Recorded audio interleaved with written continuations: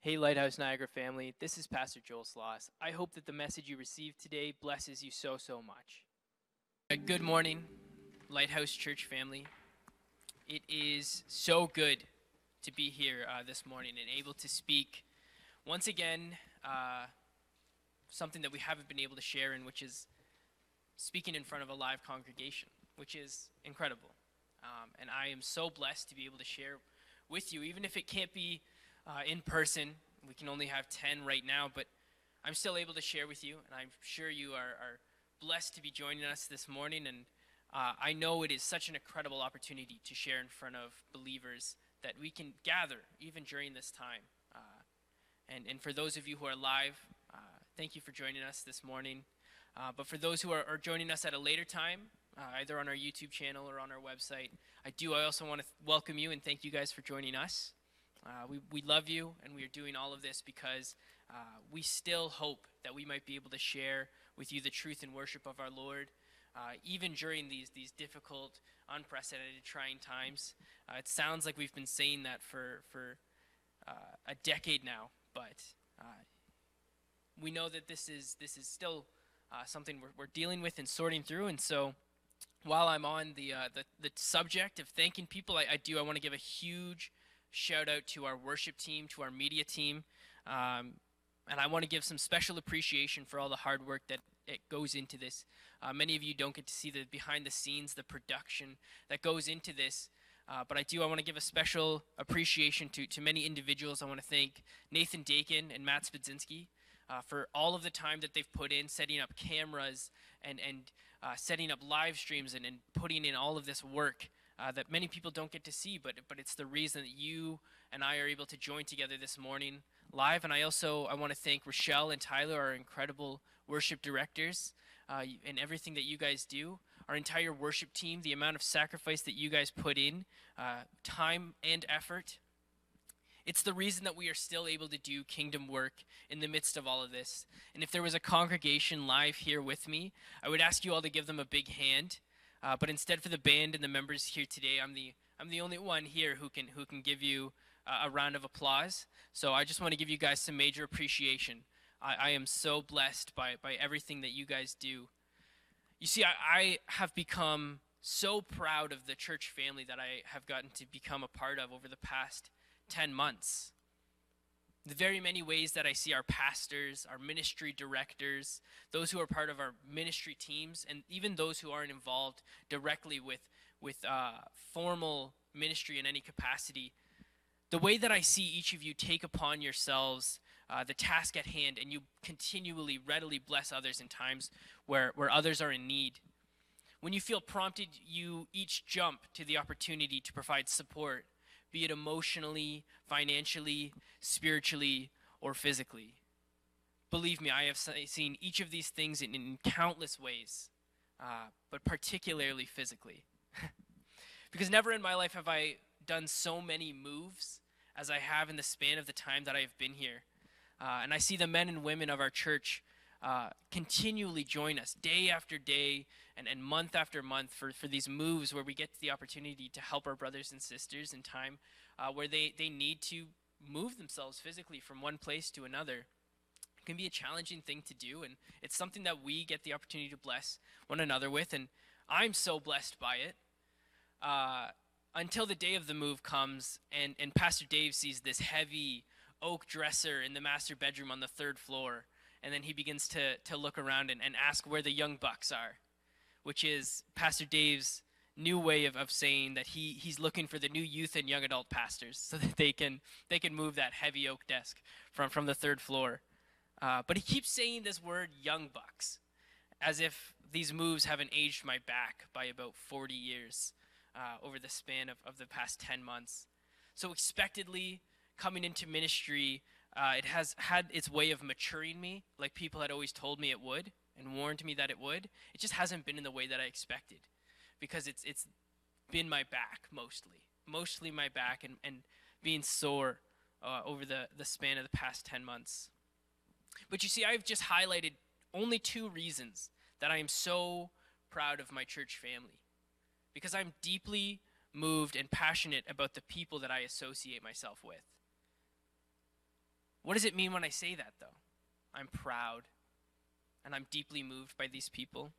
What does it mean for you when you take pride in something?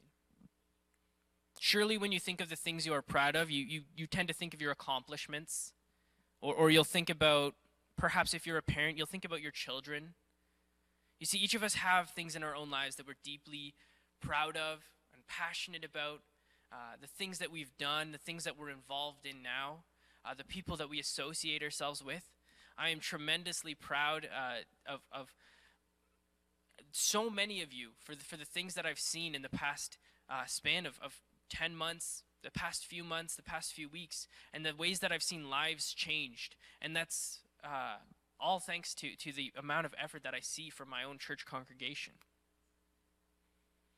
But as I was saying, there's things that each of us are proud of and each of us are passionate about.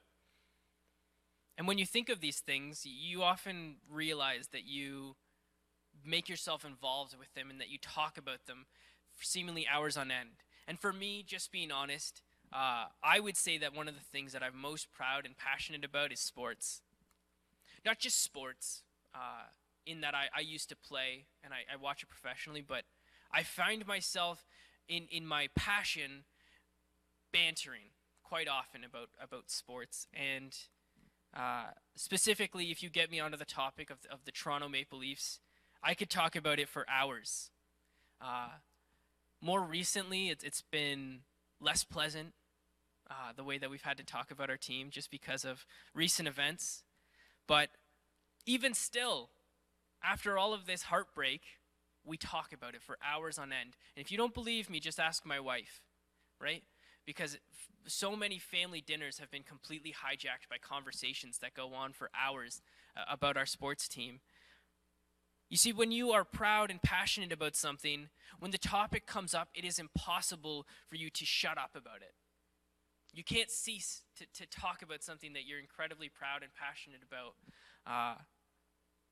And so looking at your own life, when you begin to see how you return to these things and how much joy and satisfaction you get from being involved in those things, you can't just cease to be involved in it. You have to talk about it. You have to you find ways to just steer a conversation towards it.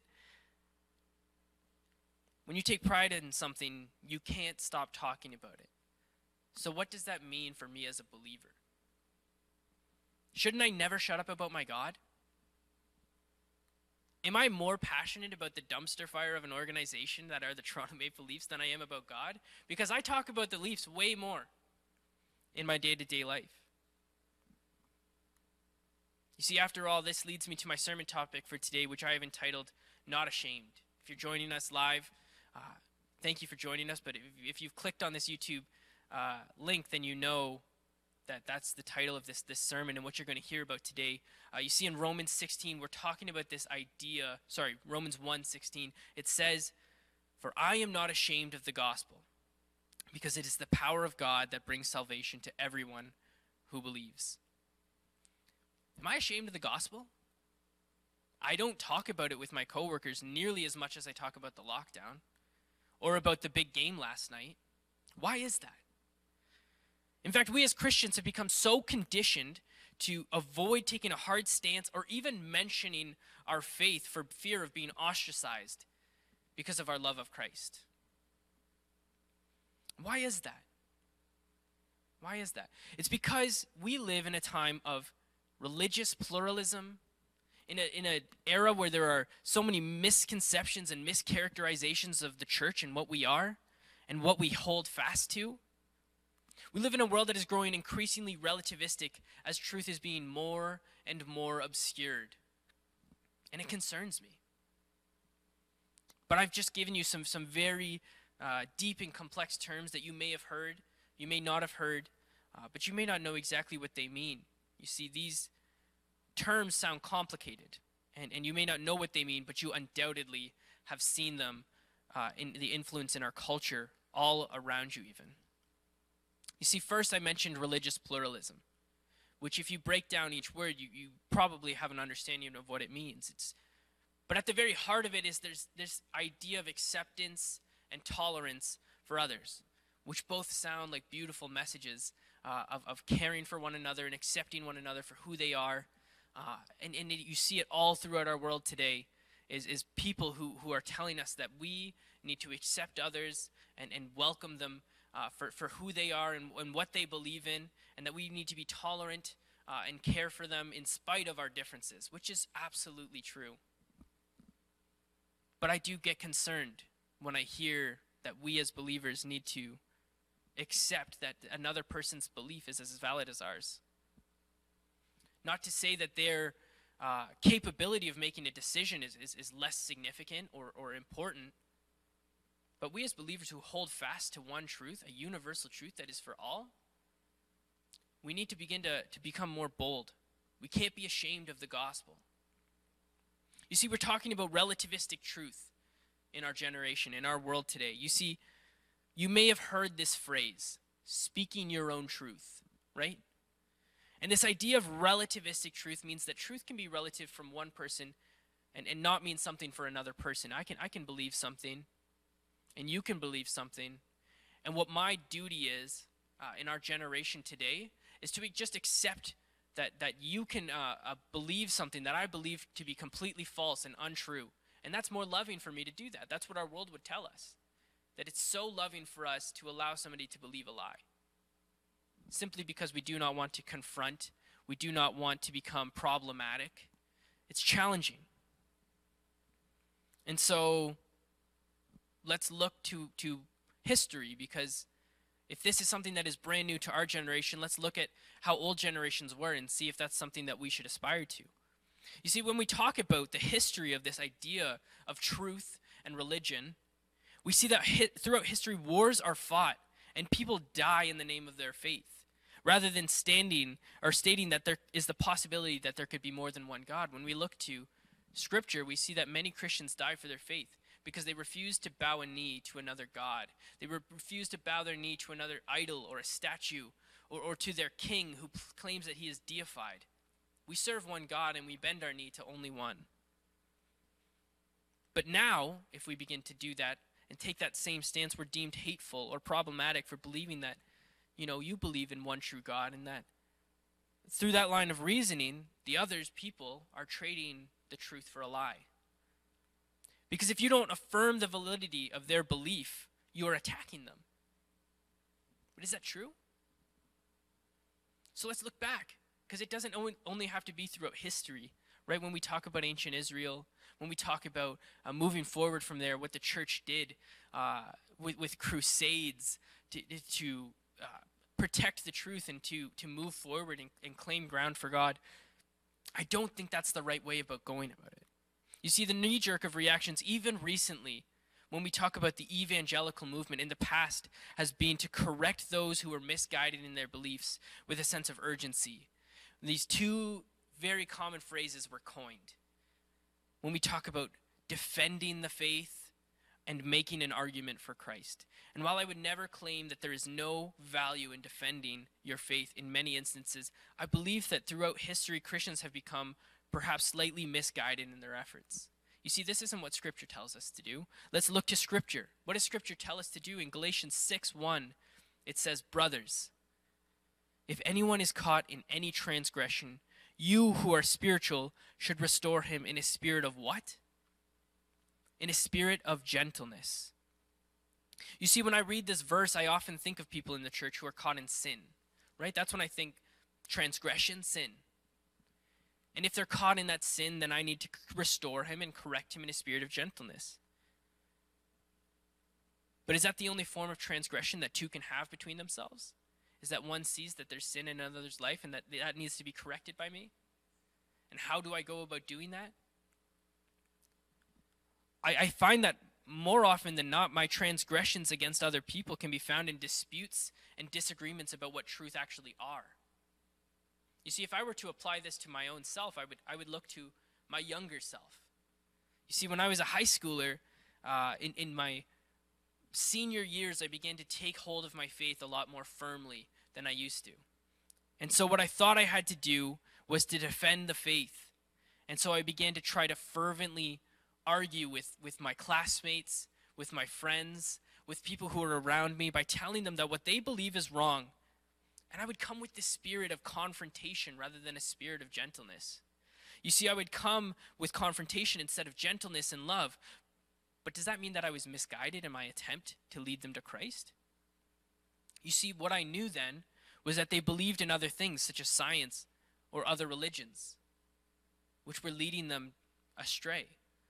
So were my efforts misguided? No, but my spirit certainly was. See, it is important that we do share the truth of the gospel. That's what this passage is telling us in Romans 1:16. It's important that we share the truth of the gospel, but we must do so in wisdom. And we must be intentional in our approach.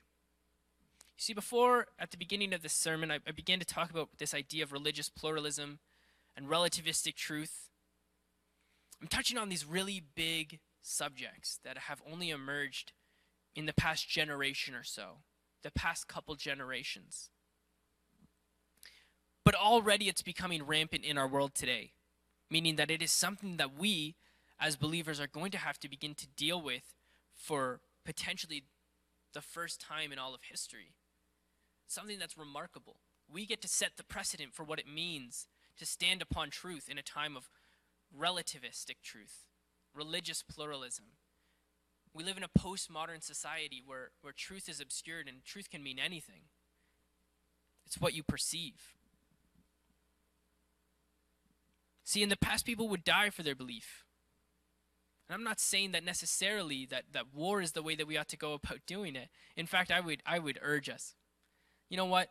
I'm going to make a hard stance. Let's avoid war. That's an easy stance to take. But then what's on the other side of that spectrum? Because we as believers have begun to roll over and say your way is valid. Even when we know there's one gospel with the power to save. How do I know that? I just read it. I'm going to go through that passage in Romans 1, starting from verse 16.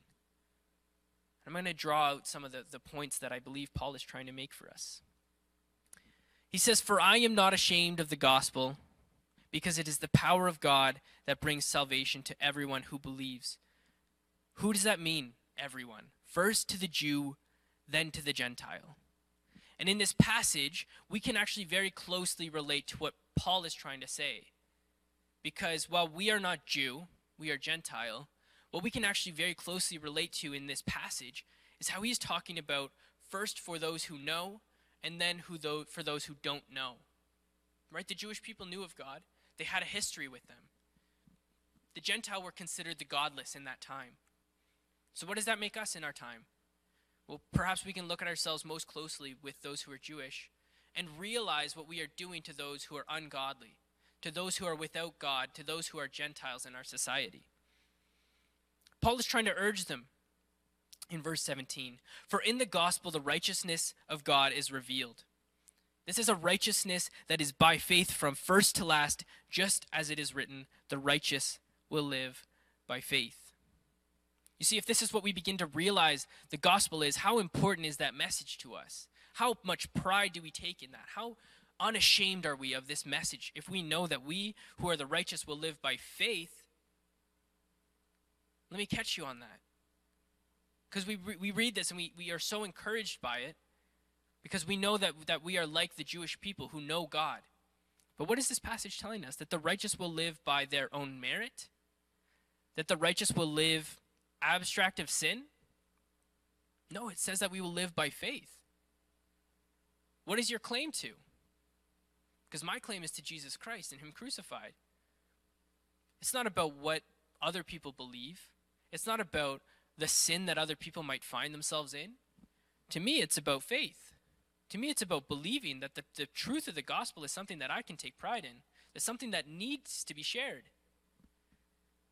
I'll go on, because what happens if we don't? What happens if we don't take pride in it? What happens if we become ashamed? It says in verse 18, "The wrath of God is being revealed from heaven against all the godlessness and wickedness of people who suppress the truth by their wickedness." Every time I read this passage or any passage in Scripture that would talk about wickedness, where does your mind go? Because for me, my mind always went to the most wicked, vile, horrible people in our societies who do truly, profoundly evil things. But I don't think that's what Paul is trying to get at in this passage. You see, of course, it does cover those people as well, but what I think he means by wickedness is sinfulness, right? And what he's saying is he's talking about godlessness and wickedness in a way that is, the wrath of God is being revealed against them, which is not something that's supposed to make you feel as though, yeah, good, they deserve to be punished because they're godless and wicked. What he's trying to say is that there are people out there who are godless, that are struggling and dealing with the wickedness that is sin, that is destroying their own lives, and the wrath is coming against them. What are you going to do about it? What are you going to do about it? They suppress the truth because they live in sin. They live in their wickedness. But it carries on into verse 19. It says, since what may be known about God is plain to them, because God has made it plain to them. For since the creation of the world, God's invisible qualities, his eternal power and divine nature, have been clearly seen, being understood from what has been made, so that people are without excuse. Now, when I read this passage, it's very easy for me to look at it and say, oh, okay, so they're without excuse. The onus is on them. They can see God in creation the same as you and I.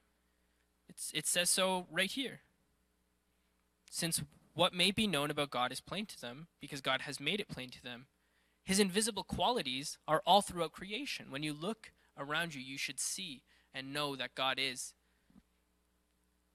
But for me, that's not good enough.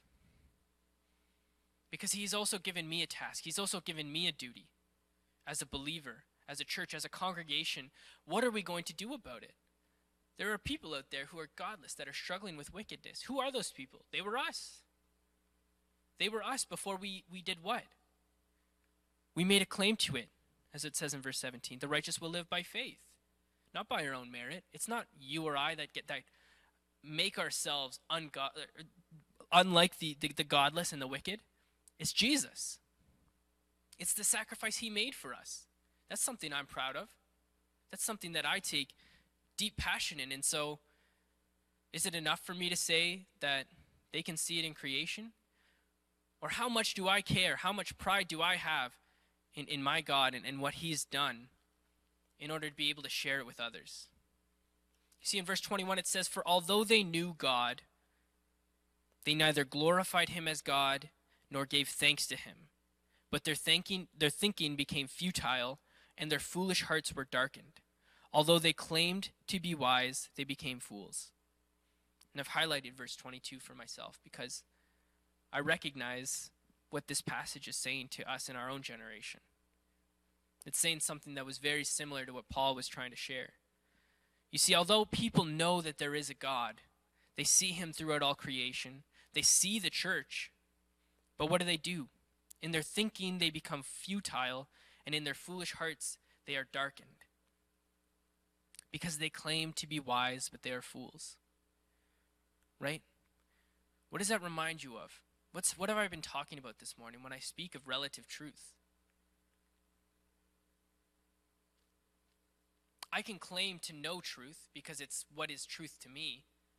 And so I become this enlightened person who recognizes that truth can mean one thing for me and one thing for another and another thing for a completely different person. That truth is so relative that each of us are becoming enlightened by beginning to realize that truth can mean anything. That's foolish. It's foolish when you consider what the message of truth is, that there's a universal truth, that there is one God who desires to love them and care for them and bless them and take away this wickedness, take away this godlessness that is destroying their own lives. And by claiming to be wise, they're becoming fools because they're trading the truth for a lie. We're going to read about that in this very passage. In verse 23, he goes on, he says, and they exchanged the glory of the immortal God for images made to look like mortal man. I believe in our world today we're beginning to see more and more of this. Not in statues, not in idols like they had in ancient Israel, but we've become this cult of man. That we are glorifying ourselves by saying that our truth is more important than God's truth. That our desire to be loving and caring for one another means that we have to accept that their own truth is more significant than the truth of God. And so they place themselves on a pedestal above him because they can't let go of what's in their own heart. They can't let go of what's in their darkened hearts. They can't let go of their flesh. We'll continue into verse 24. It says, "Therefore God gave them over in the sinful desires of their hearts to sexual impurity, for the degrading of their bodies with one another." And this is a verse I often return to in verse 25. It says, "They exchanged the truth about God for a lie, and they worshipped and served created things rather than the Creator, who is forever praised. Amen."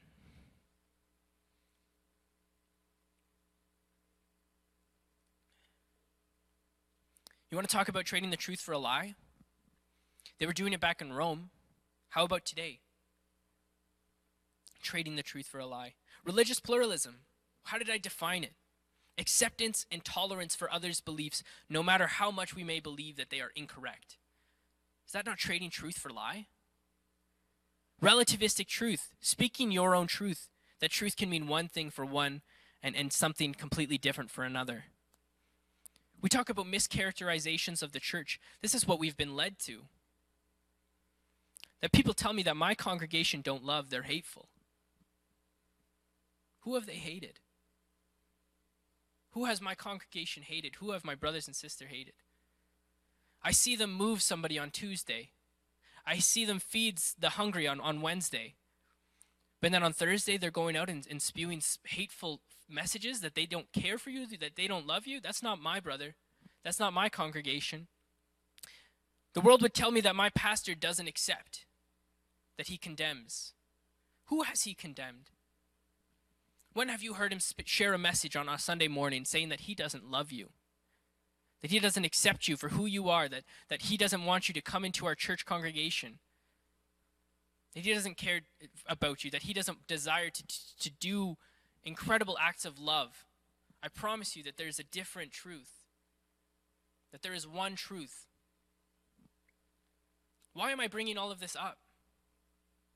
Why do I feel like this is the word that God is giving in season? Something that's so uncomfortable and at times can feel almost confrontational. See, I'm preaching because I truly believe that there will come a day when we as believers are confronted with the reality of your faith and what truth is. Whether it be a friend or a professor at your high school or your college, or a coworker who asks you to affirm their lifestyle or system of belief, they want you to tell them that it's just as good as the truth of the gospel, but you can't. That will require you on that day to stand upon the word of the Lord, which says that we have to correct those who are living contrary to the gospel. But how did it tell us to do so? In a spirit of gentleness. We do so in love and grace. See, I don't want to preach this and make you feel like I'm telling you to go on the 9th crusade. I'm not telling you to go to your high schools or your workplaces and start confronting every Muslim or every atheist or every gay or lesbian person that you meet, every friend that you have who is leading a sinful lifestyle. I'm not telling you to go and confront them and to tell them that they are less than, that the way that they're living is destroying them. That's true. But that's not the message of the gospel that you received, was it?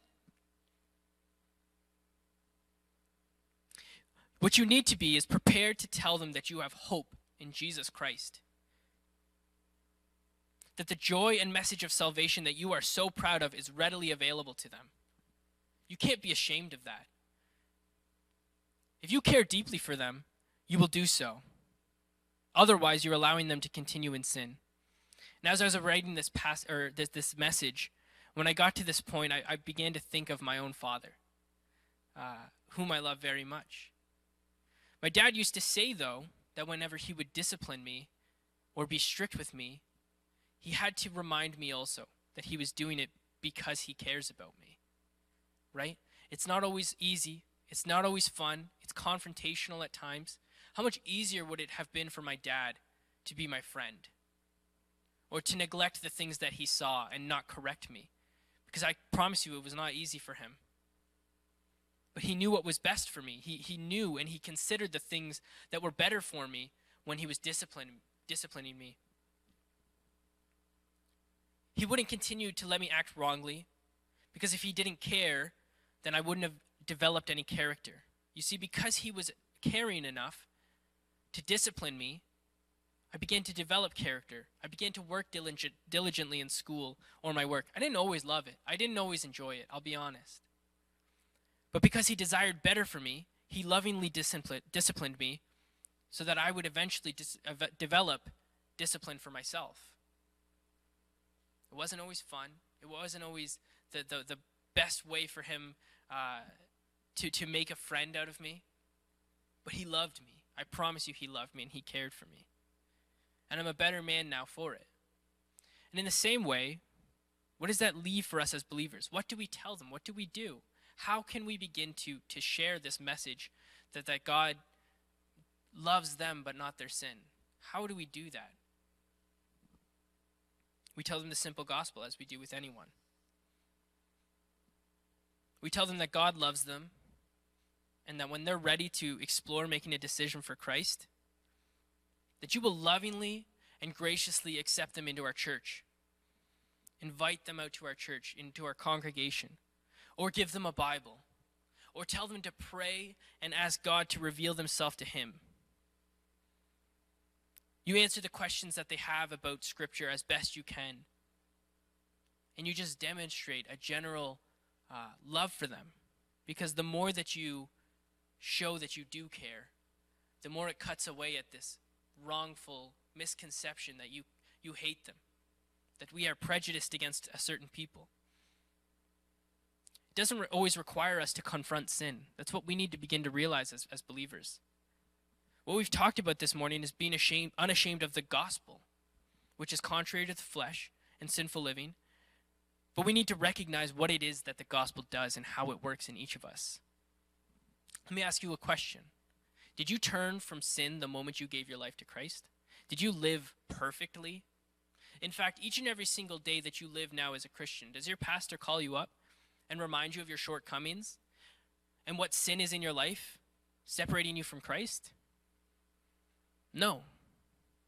No, in fact, we allow God to work in you in the same way that we would allow God to work in somebody else. This is what we need to begin to take upon ourselves, that we recognize at times that correction needs to happen. Like iron sharpening iron, we make one another better, that we would discipline one another after the things of Christ. Spiritual disciplines which are so much greater than the disciplines of this earth. The things that my dad did to discipline me made me a better man. But the things that Christ does makes me a better Christian. The things that Christ does and how he sharpens me and how my brothers and sisters around me sharpen me make me out to be a better person. But that wasn't the confrontational message of the gospel that I was given. No, we don't get a phone call from our pastor every single morning reminding us of our shortcomings. We're welcomed into our church. We're made a child of God when we did not earn it or deserve it. That is the message of the gospel, and I'm proud of it.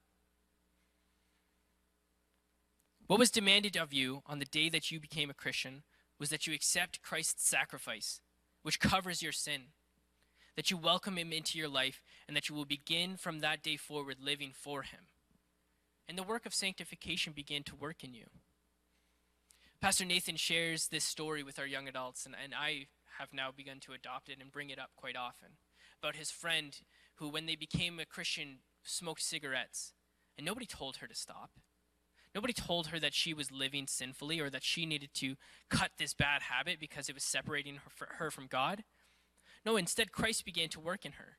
The Holy Spirit began to convict her and make her feel as though this was something that she no longer needed. In fact, when she first was a Christian, she continued to smoke, but 2 years later, the very smell of smoke disgusted her. Did the pastor do that? Did any congregant do that? Did any Christian believer tell her that smoke would begin to disgust her because it was disgusting? No, she realized that for herself.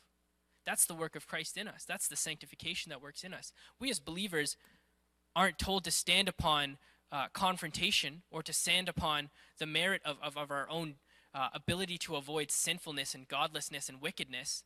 Instead, we're told to seek God. We're told to follow Christ and to desire him deeply. What's demanded of us is that we accept Christ's sacrifice as anybody does. This is the gospel which has the power to save. It's not confrontational, but it is at times uncomfortable. But what it is definitely not is something to be ashamed of, which is the message that I hope you're receiving today. That we as believers need to begin to stop placing the onus of the gospel on unbelievers to receive Christ, and for us to boldly begin sharing a message that we are not ashamed of. I'm going to say that again, because it so closely lines up with what Paul is trying to tell us in Romans 1. We as believers need to stop placing the onus of the gospel on believers to receive Christ, and for us to begin boldly sharing a message that we are not ashamed of. What is Paul trying to tell us when he says that? Because he talks about how we can see Christ in creation and God in creation. But I don't think that's what he's saying, because he, at the very beginning, said, do not be ashamed of the gospel. It's the power to save. So what is the onus? Why is the onus being placed upon the godless or the wicked? Take that yoke upon yourself. Be that person who will boldly proclaim truth. You see, this is what Paul is telling us.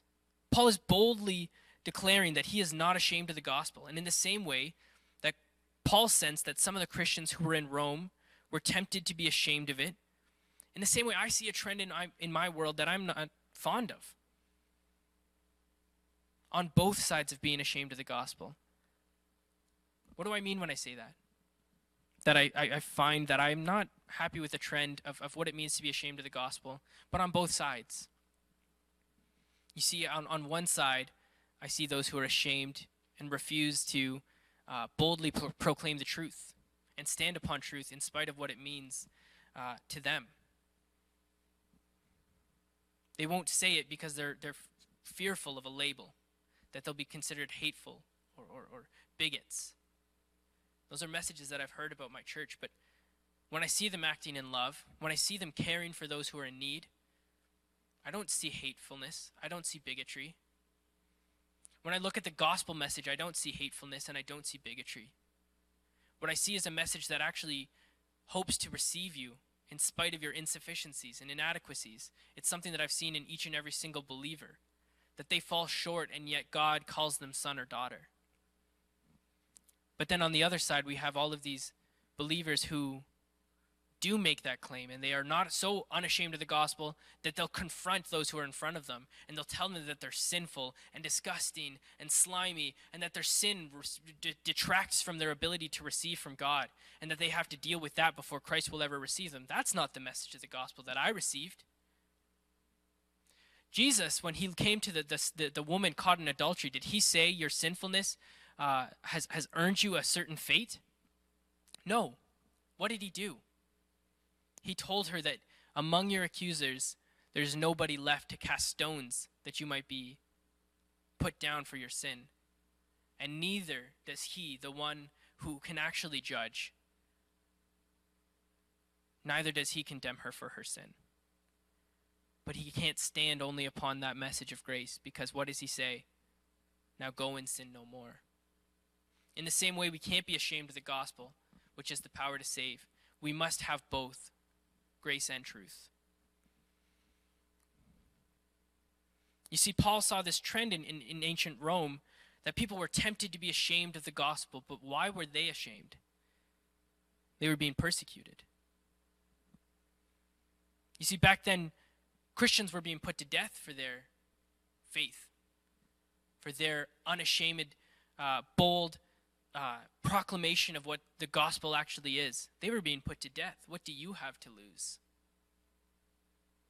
What do we have to lose? See, it's one thing to believe the gospel, but it's another to take the risk of preaching it and sharing it with those who do not know Christ.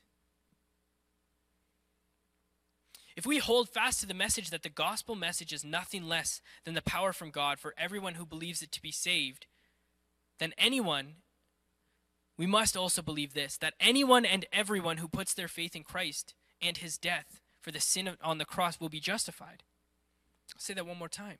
That we have to hold fast to this idea that anyone and everyone who puts their faith in Christ and his death for their sin on the cross will be justified and will be made right with God. They'll be welcomed into God's family.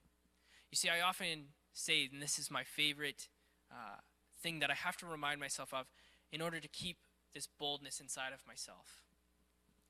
That if I really believe what I say I believe, then my life should be reflected differently. I should be acting differently. If I really believe God is who he says he is, and I have made him that's the Savior and Lord in my life, then I recognize that everything on this side of eternity means nothing. The only thing that matters is the kingdom. Right? Why do I talk so much about the Toronto Maple Leafs? Why do I talk so much about these other things? They're insignificant. They'll fall away. This world will disappear. It will fade like a flower here today and gone tomorrow. But what does not fade is the promise that we hold to in Christ Jesus. If I really believe that, then my life should look different. I should talk about strangers with God more. He should be the only thing I bring up. If this is all true, and just as Paul did, each of us have staked our life upon this message, this gospel message. So what there is then to be ashamed of? I'll close with this story about my young high school self, because I've shared with you how I used to be very confrontational in the way that I would try to argue people into faith, which just never works. People can't be argued into faith. It's a decision they have to make for themselves. But if that was me at one point in my life, when I was much younger, I found myself on the other side of the spectrum of being ashamed of the gospel. You see, I in my very early young high school years, had not yet made Christ my identity. I was still seeking an identity, though I did believe in Jesus. So what I did when I first got to high school is I did exactly like I told you. I'm proud and I'm passionate about sports, and so I joined my high school's volleyball team. And these people around me are the men that I made my brothers. And yet these people who I made my brothers were not like me. We shared in a pride and we shared in a passion, but we did not share in our message or our hope for eternity. They were people who spoke in vulgar manner. They did things that did not uplift and uphold the message that God had put in my heart, the truth that I held to. And so what did I do? I had a decision to make.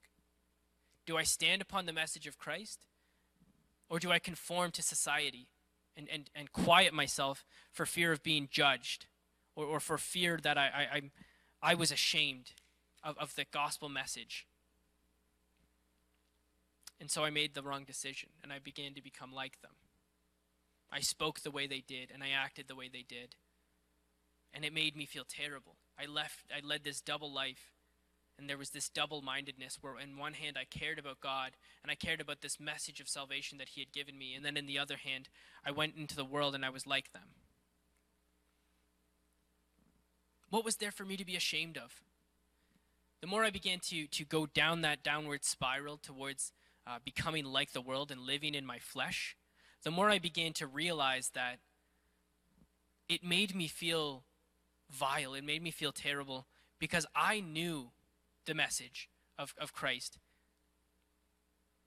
Right? It doesn't make them feel vile because they're godless. They're this wickedness that we spoke of. It's because they don't have an understanding or a hold. They don't hold fast to this message of the gospel. They may have some understanding of it, but they don't make any claim to it. And so it doesn't make them feel any conviction because there's no spirit in their heart to convict them yet. But I was convicted. You see, I began to ask myself, why don't I stand upon the promise that God has given me? And I began to realize it's because I was afraid and I was ashamed that they would not accept me for my beliefs. And I wanted to be accepted. But who would I rather be accepted by? My friends or my God? And that's a question each of us have to ask ourselves. So I began to think about this idea that if my friends didn't accept me for what my beliefs were, then they didn't care about me. But then I had to turn that on its head. and placed the onus upon myself because I made myself like the world. I thought like they did. If they don't accept me for my beliefs, then they don't care about me. But what I actually began to realize is that I, as a believer, hold fast to one truth, not a relative one, the one truth that was true for me and therefore true for them. And the more I began to realize that, is that it wasn't them who didn't care about me. It was me who didn't care about them. You see, how much more do I not care about my brothers, these so-called men that I called my brothers, if I don't care enough about them to share the love of Christ with them? I'm allowing them to perish in hell because I'm too ashamed to share the message of the truth? That doesn't say something about them. That says something about me. That I place the onus upon people who are godless. That I place the onus upon people who are wicked because they do not yet have an understanding of what it means to be saved, of what it means to hold fast to one truth that brings hope and joy and meaning and purpose. And it was making me feel terrible, not living in it. How much more would it make me feel terrible if I knew that all of those guys that I cared so much about spent the rest of their eternity in hell? That doesn't just apply to me. Look around you. Who are your coworkers? Who are your family members, your friends? I'll close with this benediction. We as believers need to go into our own life and look for opportunities daily, to be bold. Not weekly, not monthly. That each day you rise your head. Be attentive. Be aware of what God is calling you to in that moment. Be unashamed of the gospel. So unashamed that it's worn on your sleeve. It is who you are. It is your entire identity. That we need to become unashamed, so unashamed that we boldly and unashamedly share the gospel with our neighbor, with our coworkers, with our brothers or sisters, or any loved ones that we have. After all, we know that the one truth is this message of grace, that the gospel has the power to save. But it's not just grace, it's also truth. This message, all it requires for us is that we make a decision.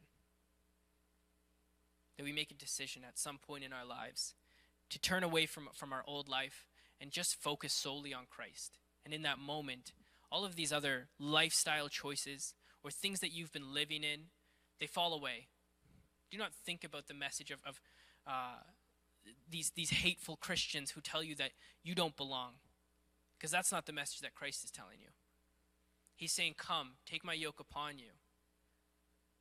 Be ready to admit and to accept this thing that you feel in this heart, this tugging towards Christ, and make a decision for him. You see, all it requires is the decision. All you have to do is come to church. All you have to do is read your Bible or pray that Christ will reveal himself to you. It's very simple. That's your first step. Don't consider every other step. In this moment, what you need to understand is that the message of grace is for you. Pray that Christ will reveal himself to you, and I promise you he will. Now, for us as believers, we also have to accept that to be the truth for us as well, that we need to share that message. We don't need to consider the sin. We don't need to consider the lifestyle choices that they have. What we need to consider is that message of the gospel, which is available for all, for everyone, anyone. That person that you think is too far gone, that person whose lifestyle choices are too opposed to what the message of the cross is, I promise you it isn't, because Christ told us that he died for all. God will take care of the sin in their life, first by forgiving them of it, and next by sanctifying them. He will bring the conviction. All we have to do is love enough to share the truth and the grace of the gospel, because we hold fast to it, knowing that it is the power to save. And so I'm going to lead us now in a prayer. We call this the sinner's prayer. And for those who have been listening and have begun to recognize that the message of the gospel isn't hateful, but it is actually loving, it is for you. It's not confrontational, and it has nothing to do with your current life. It has everything to do with the life that you're going to have. Everything to do with the promises that God has given to you. And so we'll pray together. I'll just pray. And as we do, I will speak a sentence. I will pray a sentence to God. And you just repeat after me. Dear Heavenly Father, Lord, I thank you for your sacrifice. I know that you died on the cross, that you were buried, and that you were resurrected. Lord, I pray that you would accept me into your home, that you would accept me into your family. I pray that you would love me in the way that I now desire to love you. I pray that you will forgive me of my sin and lead me toward a life that is glorifying to you. And that all the days of my life, I will hold fast to the message of the gospel, which is the power to save. Amen. Amen. Hey, Lighthouse family. Thanks so much for tuning in to another one of our podcast sermons. I'm Pastor Joel Sloss. For more podcasts, media, and live stream services at lighthouseniagara.com, Sundays at 10 o'clock. God bless.